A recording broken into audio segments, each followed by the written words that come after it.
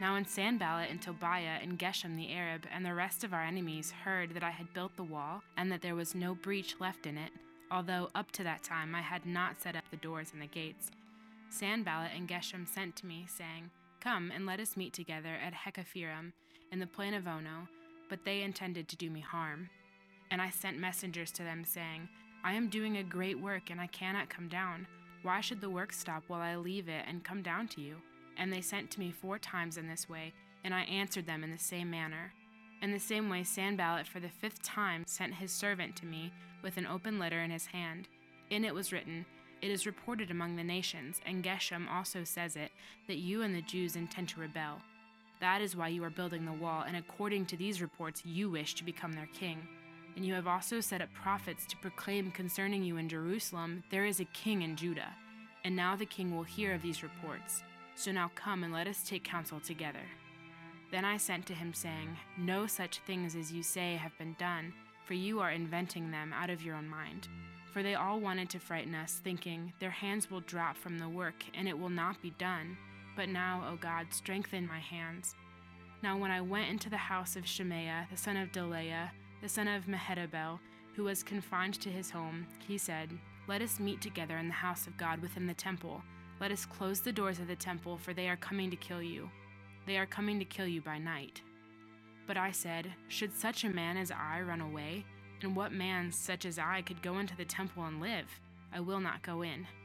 And I understood and saw that God had not sent him, but he had pronounced the prophecy against me because Tobiah and Sanballat had hired him.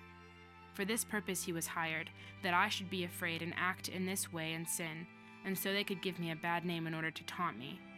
Remember Tobiah and Sanballat, O my God, according to these things that they did, and also the prophetess Nohadiah and the rest of the prophets who wanted to make me afraid.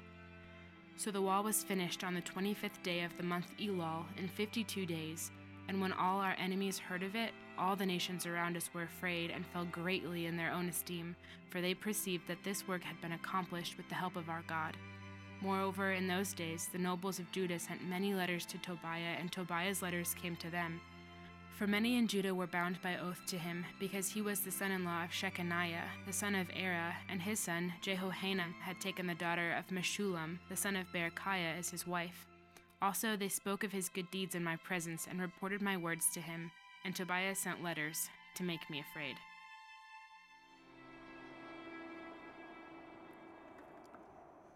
Lord, as we have heard your scriptures read, as we've worshiped you and lifted our voices to you, as we have been sung to, Lord, hopefully our hearts and our minds are now ready to talk intelligently and yet passionately about your word and its implications on our lives. So as we do a deep dive into this chapter, this story, this narrative about your movement in the midst of your people, and as we link it to today and how your movement can continue in our lives based on what you've done in the past and what you desire to do today, I pray, God, that you might do that.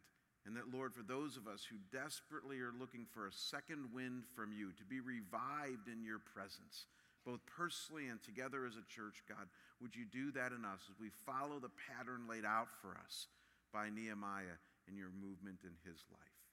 We pray these things in Jesus' name. Amen. James Billington is currently the Librarian of Congress, the head of the famous Library of Congress, and he is the 13th man to ever hold this position since its opening in the year 1800. He has served since 1987 as the Librarian of Congress through 5 different presidents: Reagan, H.W. Bush, Clinton, George W., and now Barack Obama. And I don't know if you're familiar with how big the Library of Congress is in Washington, D.C. You can see a picture of it there on your screen, but it's absolutely huge. And I don't mean just the facility, but even in its volume of holdings. Inside our Library of Congress, there are 155 million items, including 35 million books and printed materials in over 470 different languages. It is the largest library in the known history of the world, and it makes every other library that's ever existed look minuscule by comparison. And James Billington is the head of this. And a few years ago, with all this knowledge at our disposal, he was in an interview with a reputable magazine, and he asked a very probing and insightful question. Look up here on the screen. He asked, and I quote, "With all of our access to knowledge, have we become any wiser?" What a great question. From the guy who's the head of the largest library in the known history of the world. With all of our knowledge, he calls it info glut, the fact that we have a glut of information today. Are we, as a nation, as a people, any wiser? You see, what's awesome about that question is that he's pointing to a distinction that all of you know exists, and that's a distinction between knowledge, the accumulating of more and more facts, and wisdom, the ability to discern what is good and right, what is beneficial and helpful. And all of us know, at least implicitly, about this distinction. We make a distinction every day between knowledge and wisdom. One is more about information, the other is more about insight. One is more about facts and figures, the other is about avoiding foolishness. One is more about the head, while the other, as we're going to see today, is more about the heart. And one you can get from reading a book or just attending a university, but the other is hard-won over a lifetime and hardly ever comes from just a book or a university. Truly, folks, in the known history of the world, wisdom has always been prized over knowledge. In every single culture that's ever existed, whether it be the Greeks, the Romans, the Romanticists, the Enlightenment philosophers, the Orientals, or even the seat of Western civilization itself, one thing that every age and thought movement has had in common is this distinction between wisdom and its cousin, knowledge, and wisdom is always more valuable than the mere accumulation of facts and figures. And so as we continue in our look at what it takes to get a second wind with God, what it takes to become revived in our faith journey with Him, which is a series we're in at our church right now, it should not surprise us that we come today to the subject of wisdom. And that what God's Word is going to do here is link this idea of you and me being wise people and attaining wisdom in this life with our second wind that we need and to keep going with God. And so we've been studying, as you guys know, the Old Testament book of Nehemiah this winter here at our church. And we're simply tracking how Israel, as God's people, received a second wind from God when they needed it the most, like when they were seemingly down and out and the most beat up. You might remember that they're rebuilding the walls and gates around Jerusalem right now. It's about 445 BC. Israel has been in exile for over 140 years, scattered all throughout the Middle East. But a few of them, about 50,000, have been allowed to return to Jerusalem. They rebuilt the temple, and now they're rebuilding the walls and gates here in Nehemiah around Jerusalem. The Persians are completely in control of the whole area, and as Nehemiah is rebuilding these walls along with his people, we've noted each week, and this is really important, that this is not just bricks and mortar that this is all about, but it's the rebuilding of their very spirituality. Because as we're going to see, as soon as these walls get done, they bring the Mosaic law, God's truth and word, back into the believing community. They start to pray more. They have a laser beam focus on God through faith and trust in Him. These fortified walls and gates are really more about the revival and what's going on in their hearts and minds and in the community of faith more than anything else. And so each week we've noted various themes of what it takes then to get a second wind. We've noted themes like prayer, grace, relational community, the ability to overcome obstacles, and then last week, generosity.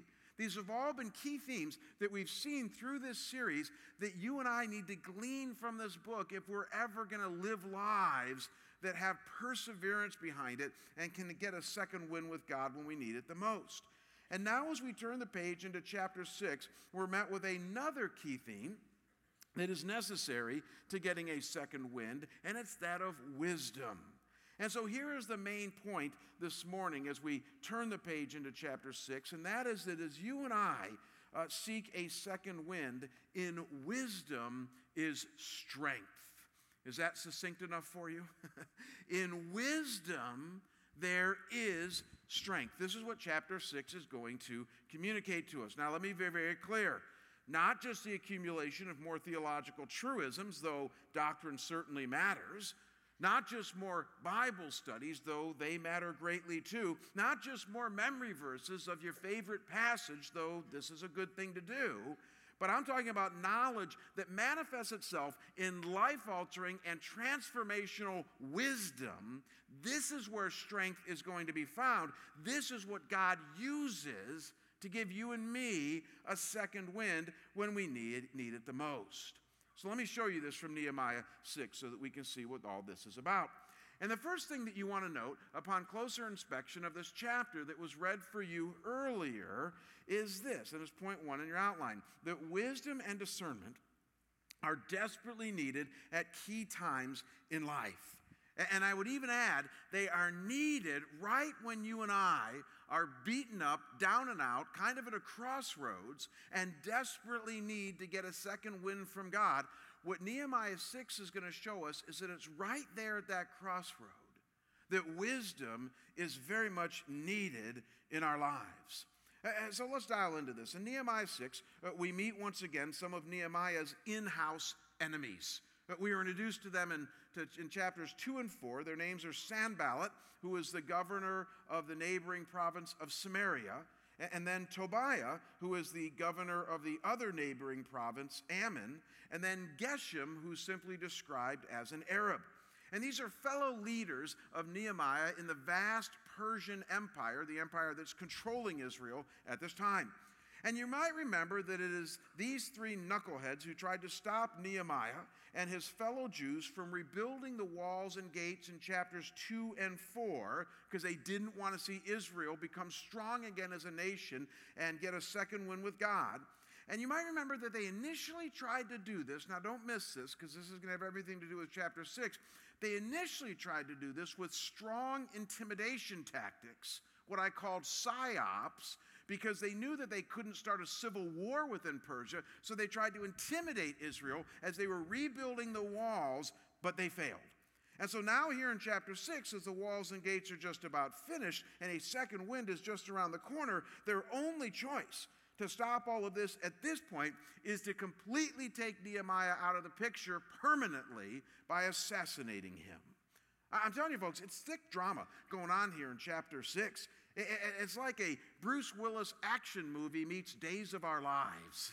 It really is. It's like a soap opera and an action movie all rolled up into one. Take out the leader and the people scatter. Remove the visionary and there is no more vision.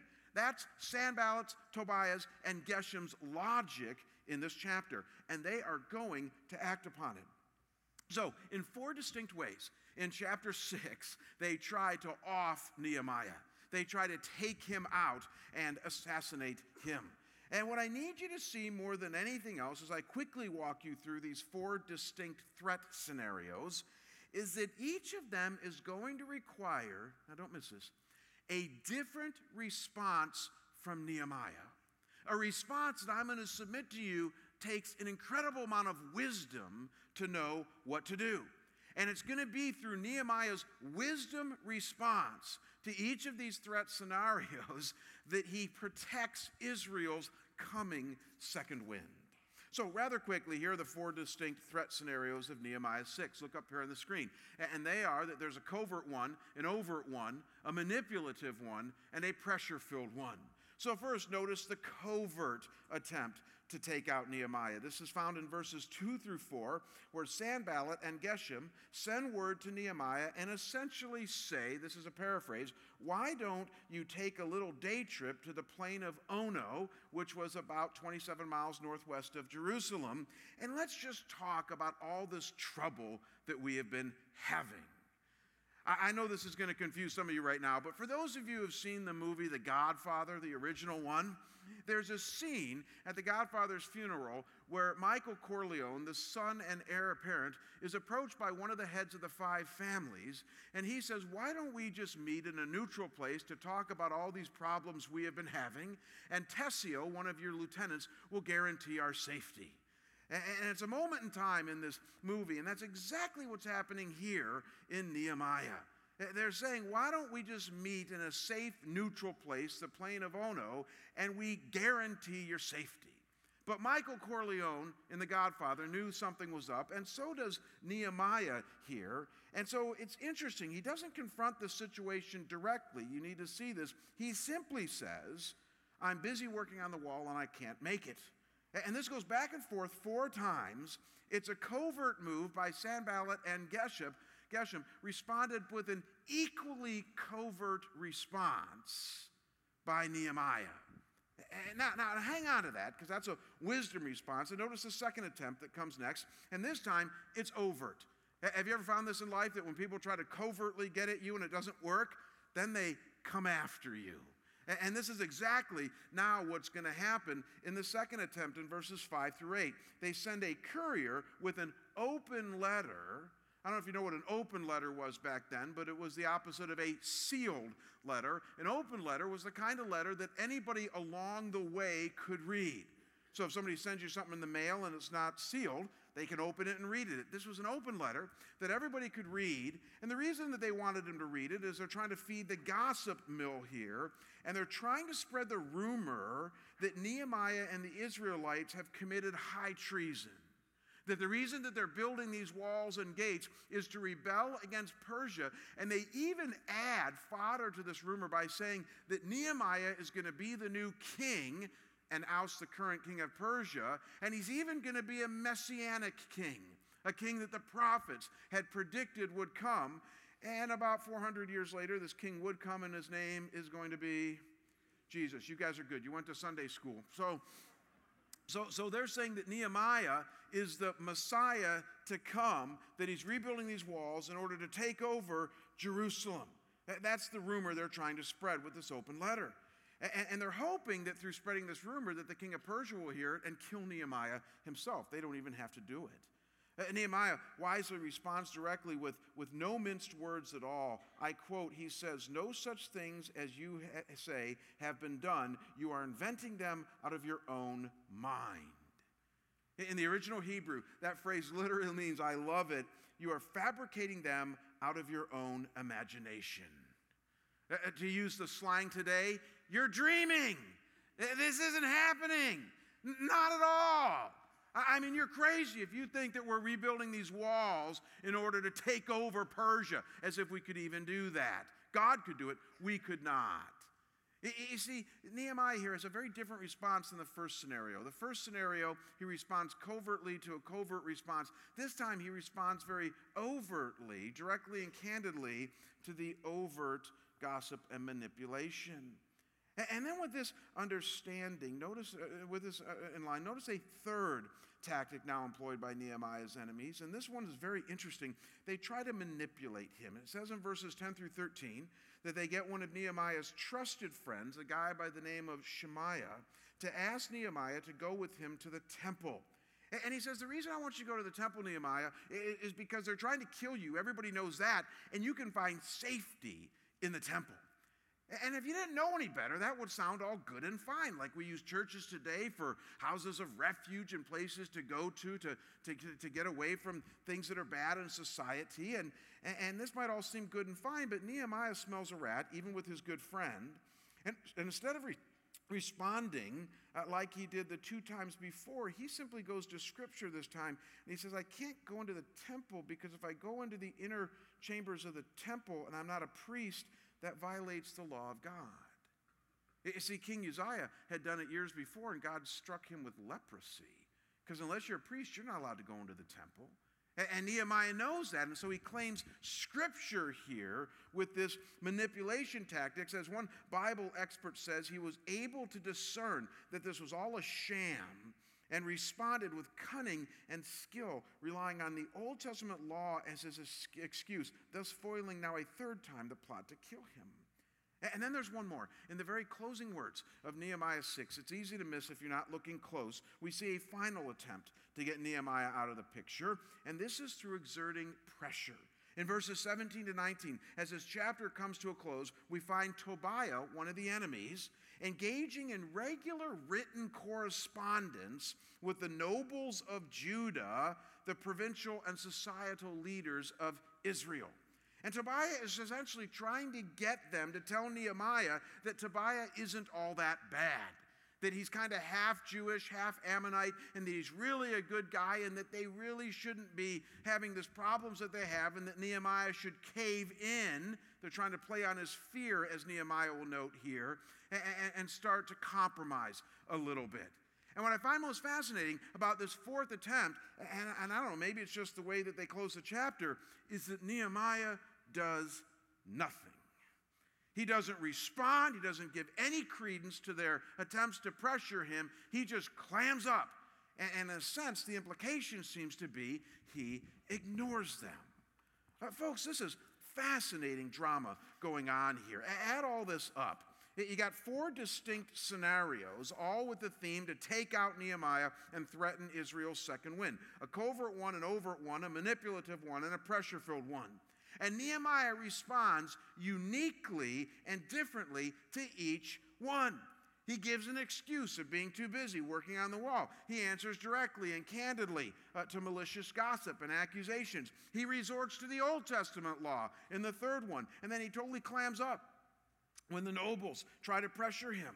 Extremely varied responses to 4 very similar threat scenarios. And what most Bible experts point out, and I love this, about this chapter in Nehemiah, is that it's filled with cunning and wisdom and just the ability to know what to do in these intricate situations by Nehemiah. And as we recognize this, we got to ask the obvious question, and that is that how did Nehemiah know how to respond to each of these threat-ridden scenarios? How did he know what to do? And the answer is simple, and it's our theme here this morning. The guy had wisdom.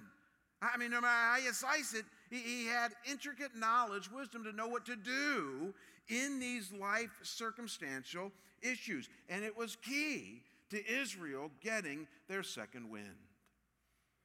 I'm always marveled that Christians use words all the time that we can't define very clearly. Have you ever noticed that?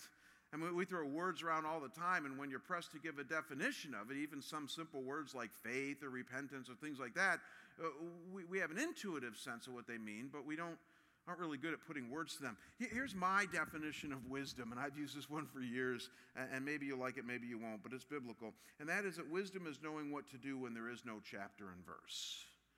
That's wisdom.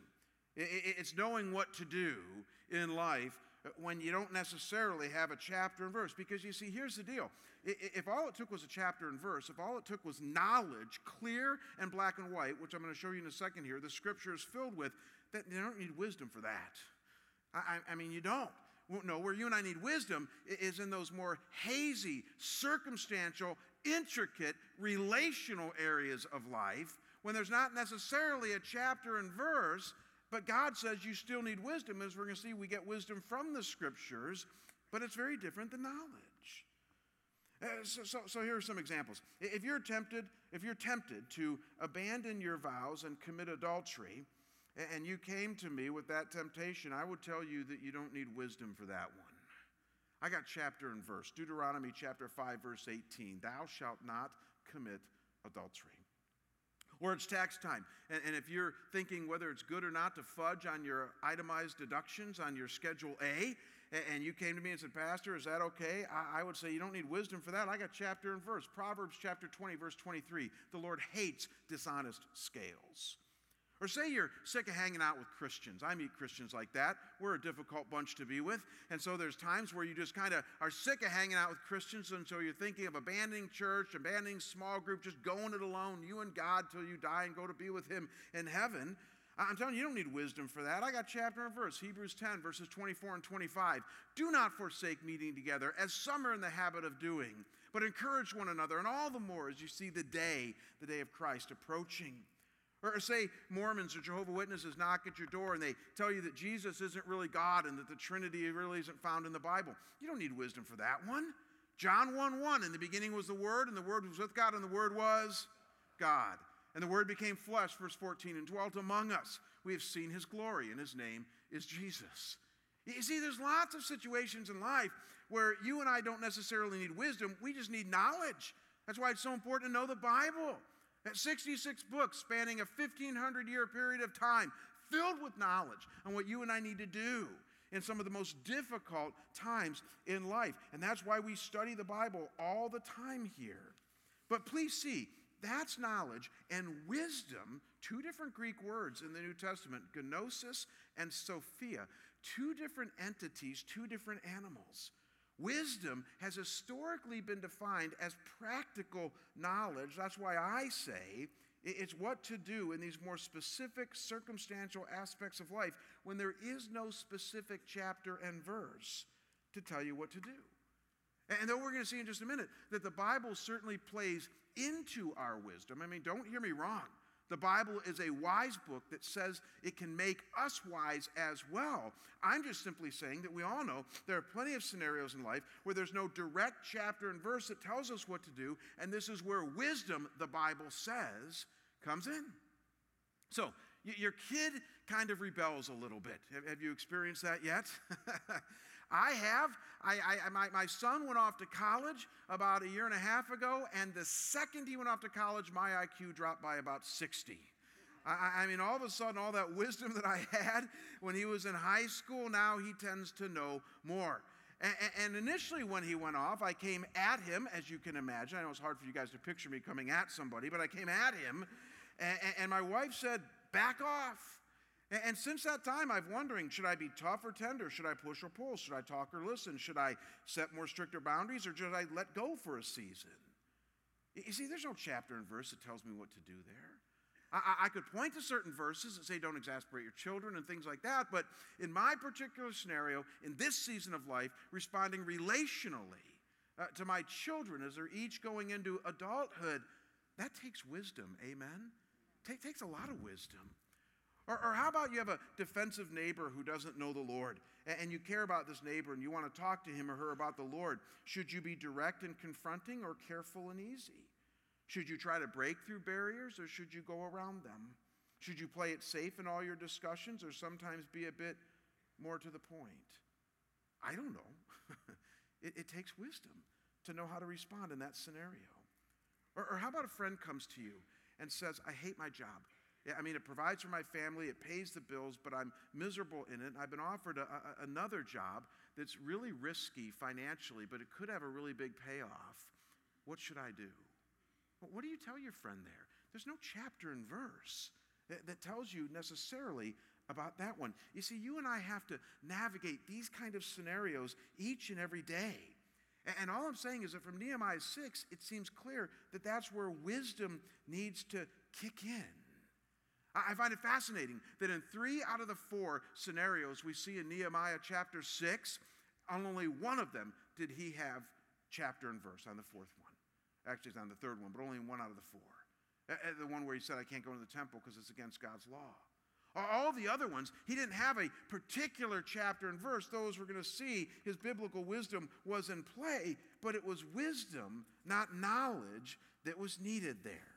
And so in the absence of clear biblical mandates, Nehemiah demonstrates wisdom, a godly discernment on how to navigate difficult circumstances. And I don't think it's too much of a reach to say that it was this wisdom that partially played into their ability to get a second wind with God. And so here's the deal. Could it be that some of us are floundering spiritually, lacking a second wind here today because we lack wisdom in certain areas of life? Or not applying wisdom and seeking it in the right places, as I'm going to talk about here in just a second. Or we've made some really wrong decisions that lacked wisdom, and now we're in a difficult spot, even a spot that might bring us further away from God. And part of a second wind, then, of drawing closer to God, of getting revived, is the ability to seek and attain wisdom once again. That's what Nehemiah shows us. It's desperately needed at key times in life. And so one last question I want us to wrestle with in our time remaining before we wrap up, and that is, how then do we get wisdom? If it is so needed for a second wind, then how do you and I become more wise in our daily lives? And I'm going to answer this in two different ways from our text this morning. First thing I'm going to do is show you one critical thing that's really cool in Nehemiah chapter 6 here that he shows us about how to get wisdom. Then I'm going to add some other scriptures to kind of fill in the gaps to show us other avenues the Bible gives us on how to get wisdom. So here's the second principle that we learn from Nehemiah 6 that tells us how Nehemiah found the wisdom he had, and that is that God gives wisdom when we ask and trust him for it. I know that sounds so simple, but I'm telling you, Christians, even myself, mess this one up daily. In the midst of navigating these four threat scenarios that require differing responses, I want you to look at what verses 9 and 14 do. Because in verses 9 and 14, we see Nehemiah doing something here that really turns the tide and makes all the difference. Let me read him for you. Nehemiah speaking. He says, "For they," his enemies, "all wanted to frighten us, thinking their hands will drop from the work and it will not be done.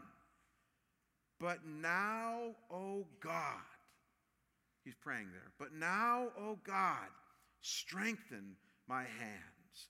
Then in verse 14, he says, remember Tobiah and Sanballat, "Oh my God," he's praying again, "according to these things that they did, and also the prophetess Noadiah and the rest of the prophets who wanted to make me afraid."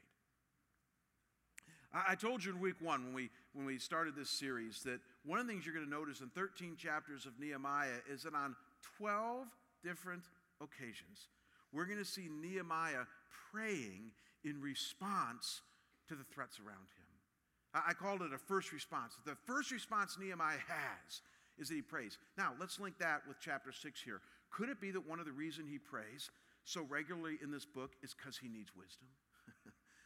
And he knew they didn't have a chapter and verse for these very intricate situations, though the Bible gives him wisdom. He knew that he needed God, through the indwelling of his Holy Spirit, to show him the way and give him wisdom, give him insight when he needed it the most.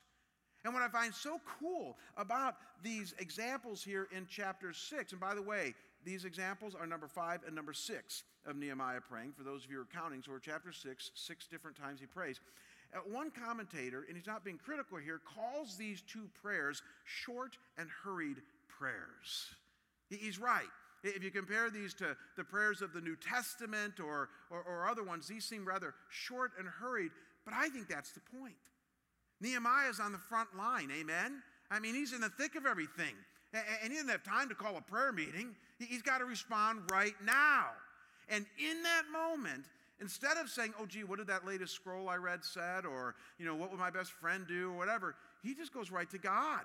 He says, "God, I don't know what to do. Give me strength. Give me wisdom. Oh, God, help me in this situation." And see, I don't know about you, but I do that all day long. I'm not bragging. I'm just that needy.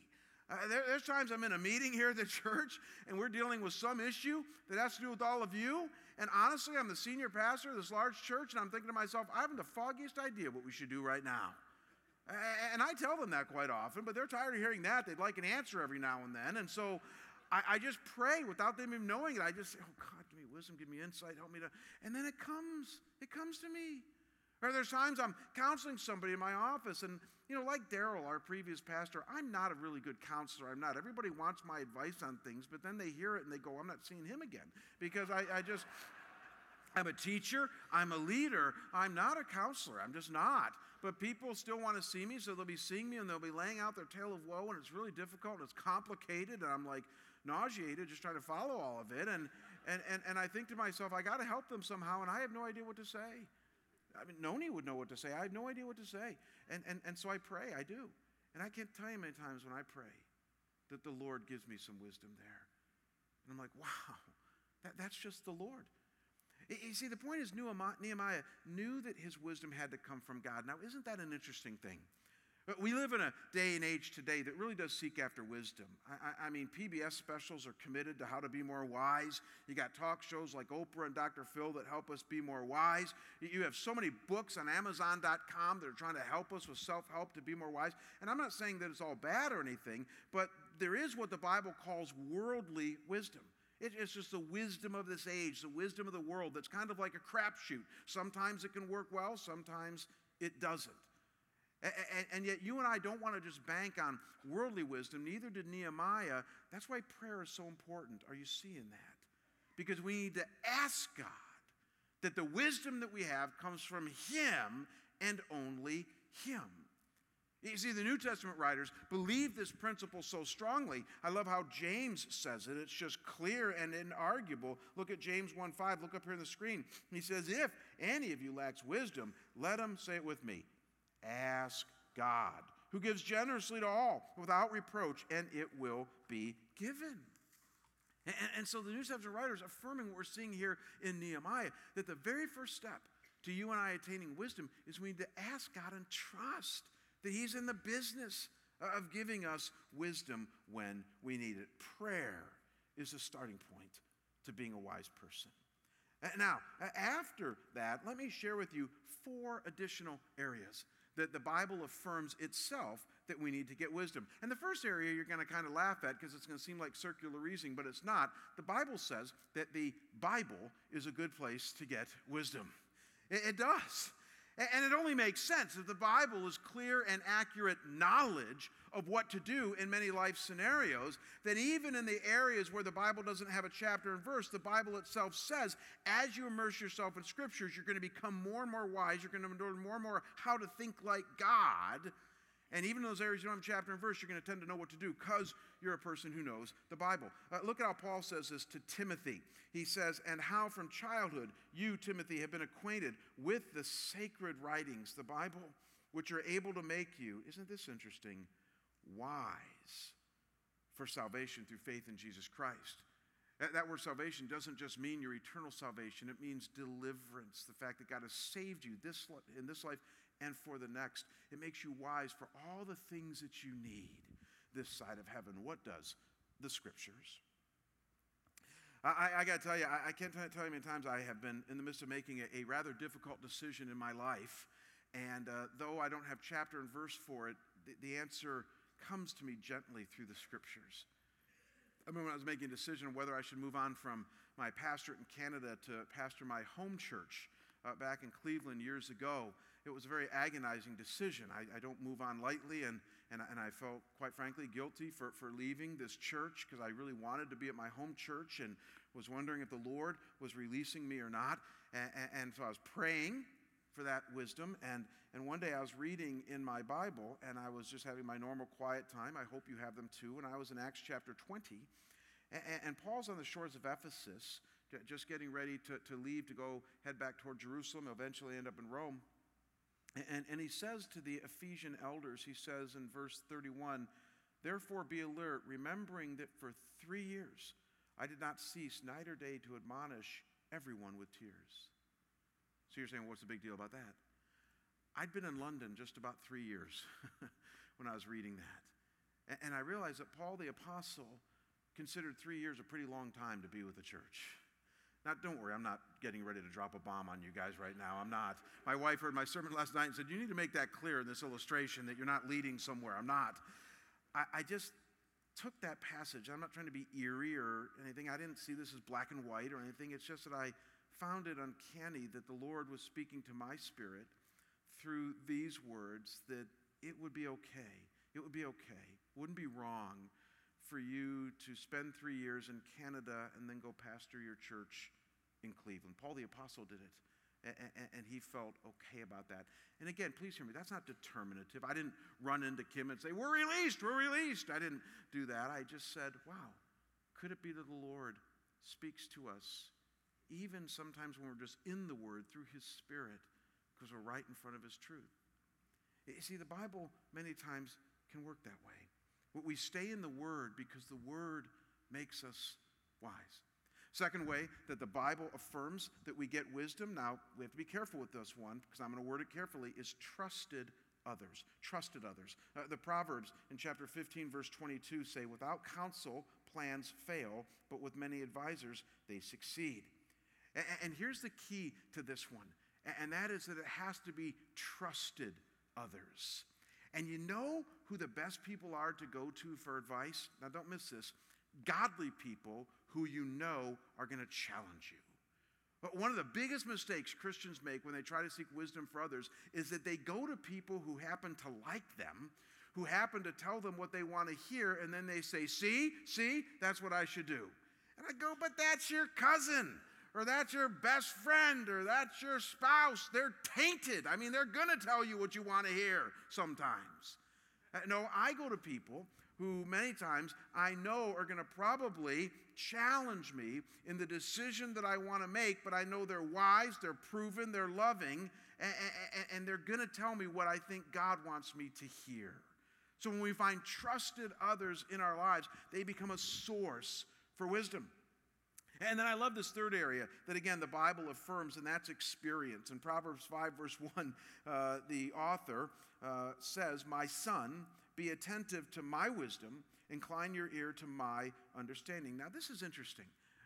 He uses the word "my" there twice. He's basically saying, I've lived life a long time.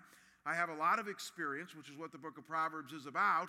And so, student, as you hear my wisdom, my understanding, be attentive to this because I have some things to teach you. See, the implication here is that experience in life is many times a great teacher of wisdom. I love the story that Ted Engstrom, who was a Christian leader for years, told a few years back in one of his periodicals on leadership. He tells a story of a young man who became president of a bank. And intimidated by his new responsibilities, he went to the older, wiser president of this bank, the former president, and he said, "Sir, could you share with me the secret of your success?" And this older guy looked at him kind of sternly. He said, "The secret of my success, young man, is 2 words, right decisions." And being kind of intimidated by that, the younger man said, "But how do you make right decisions?" And this older guy said, 1 word, experience. In which the younger guy said, "But how do you get experience?" And then the old man softened and smiled and he said 2 words, wrong decisions. See, that's really true, isn't it? I can't tell you how often I have made bonehead decisions and yet I look back on those and the Lord used those to give me wisdom. He used those times of crashing and burning, even times of brokenness, to distill in me a character that made me more wise. I was joking with Kim last night as I drove home from church. I said, as I make that statement, I feel very sorry for my first 2 churches because they experienced the majority of my wrong decisions. Some of you are saying, no, we're experiencing those now, but you're losers for saying that. I really do. I feel sorry for them because, as we all know, we do things when we're young. We do things when we're kind of rambunctious, even as adults, that we pay dearly for. But the point is, we learn from those. I remember years ago, I was sitting on a plane, just a few years back, and I was sitting next to some young guy, and he's in a suit, and I was talking with him. I was heading to Cleveland to be with my parents, and he said to me, I said to him, "So what do you do?" And he said, "I'm a consultant." He's like 23 years old. And I said, "What do you consult on? You haven't done anything in life yet." And I realized at that time, and then I shared my faith with him, I realized at that time that this consulting thing was changing. Like in my dad's world, you became a consultant when you were 60 and had some experience in life and you had something to say. Now we're paying 23-year-olds to consult. And I know the answer to that. They're consulting on technical issues, and I get it. But the reality is there used to be something endearing about a consultant who had experience. Amen? Something endearing about an elder who's older. There's something endearing about a grandfather who can give wisdom. Why is all that true? Because the reality is that there's nothing that can replace experience when it comes to wisdom. So we get wisdom from the Bible. We get wisdom from trusted others. We get wisdom from experience. And then, this is going to be redundant, but let's have the alpha and the omega be this. We get wisdom from, once again, prayer. See, here's my point in making this the 4th thing. You and I need to begin our search for wisdom with prayer, and we need to end our search for wisdom and prayer. I apply this. I pray for wisdom, then I go to trust the Bible, trusted others, and I reach deep in experience, and even then I don't know if I have a very clear answer. So you know what I do again? I pray. And I say, "Lord, I'm going to head in this direction. I think this is the wise thing to do, but God, out of your grace, if I'm making one of those wrong decisions again, block me. Do whatever you have to, God, or show me the error of my ways." See, that humbleness before God. Remember what the New Testament scriptures say, that God opposes the proud, but he gives grace to the humble. And so when we humbly come before him and say, "God, I need wisdom," he tends to give it. One last story, and with this we're done. I don't want to be careful how I share this, so just bear with me on this. I'm not leading up to anything. About a year ago, the elders know this, I was in kind of a difficult place in my pastoring here. After leading this place for almost 6 years, I was very tired. And I saw the head of our counseling center. I actually took him out to lunch. I said, I'm not paying you, but I need some advice. And so I took him out to lunch, and I shared with him just what I was feeling and some of the anger and some of where I was at. And he said, unequivocally, I think you're burning out. I think you're burning out. And I hate hearing words like that, like burning out, like I'm 49 and I'm too young to be tired and all that. And he said, I just think you're going at a pace that's too crazy. So one of my mentors flew in town, and he spent a couple days with me, and he gave me some wise, sage advice, and then I was sharing with the elders, and they were praying. And again, I don't share this stuff on Sunday because I try to share authentically, but my job's not to bleed on you. And so I was going through this about last spring, and I just realized that I just preached a year earlier on margin. Remember that? Talk about being a hypocrite, on this idea of the fact that we all need to pace ourselves in life. So I'd never taken, in the history of my pastorate, 4 weeks off in a row. And so I decided last summer that I was going to take 2 weeks of study and 2 weeks of vacation back to back. And some of you probably recognize this, and I was gone for the whole month of July. Kim and I went to Cleveland, which is our hometown, where we were born and raised, and we hid out there for a month. And I studied in a friend's house for a couple of weeks, and then Kim and I just enjoyed each other, took walks along the Chagrin River, and saw a couple of friends, but even not too many. We just had a blast together for another 2 weeks. At the end of that time, as I was processing stuff, I was ready to get back here to Scottsdale, which is a good sign. And so we came back, and I started preaching, and I noticed that there was something different in my spirit. I was glad to be here. And I felt refreshed. I felt rejuvenated. I joked after a couple of months, by the end of last September, I joked with Pat and my secretary. I said, gosh, I've been here 2 months and this place hasn't sucked the wind out of me yet. I said, that feels really good. And then October came and I still felt revived. And November came, December, January. Here I am in February. And guess what? I still feel really good. I learned that sometimes it just takes a little bit of wisdom, in this case, just to get away. There's no chapter and verse that says get away for 4 weeks. If there was, I would have done it. I just needed to take some wisdom, and I did, and that wisdom paid off hugely. It actually contributed to my second wind. Sometimes doing wise things does that. So guess what? I'm going away this July again. And I'm not going to feel guilty about it, and you guys are going to be sweltering, but I will be too. I'll probably be somewhere in the Midwest with my wife, studying for next year. I actually studied Nehemiah last summer. I'll be studying for next year, but also getting my second wind, because it's a wise thing to do. That's just one small example. Let me pray for you right now and for your wisdom. Father, if I don't miss my guess, there are plenty of scenarios in this room here right now, and for those watching online, in which we need wisdom. We need wisdom to know what to do. And Lord, we need wisdom precisely because there is no black and white chapter and verse that tells us what to do. And so, Lord, through your word, through trusted others, through experience, through prayer, we ask you right now, I pray that you would grace these folks with a healthy dose of wisdom. And that, Lord, you would show them the way in the scenario that's playing out in their lives. And like Nehemiah, might they know how to respond, and through that protect their very lives and souls to stay on the straight and narrow toward you. Would you do that in us, I pray? And I pray this in Jesus' name, and we all say together, amen. God bless you guys. We'll see you next Sunday.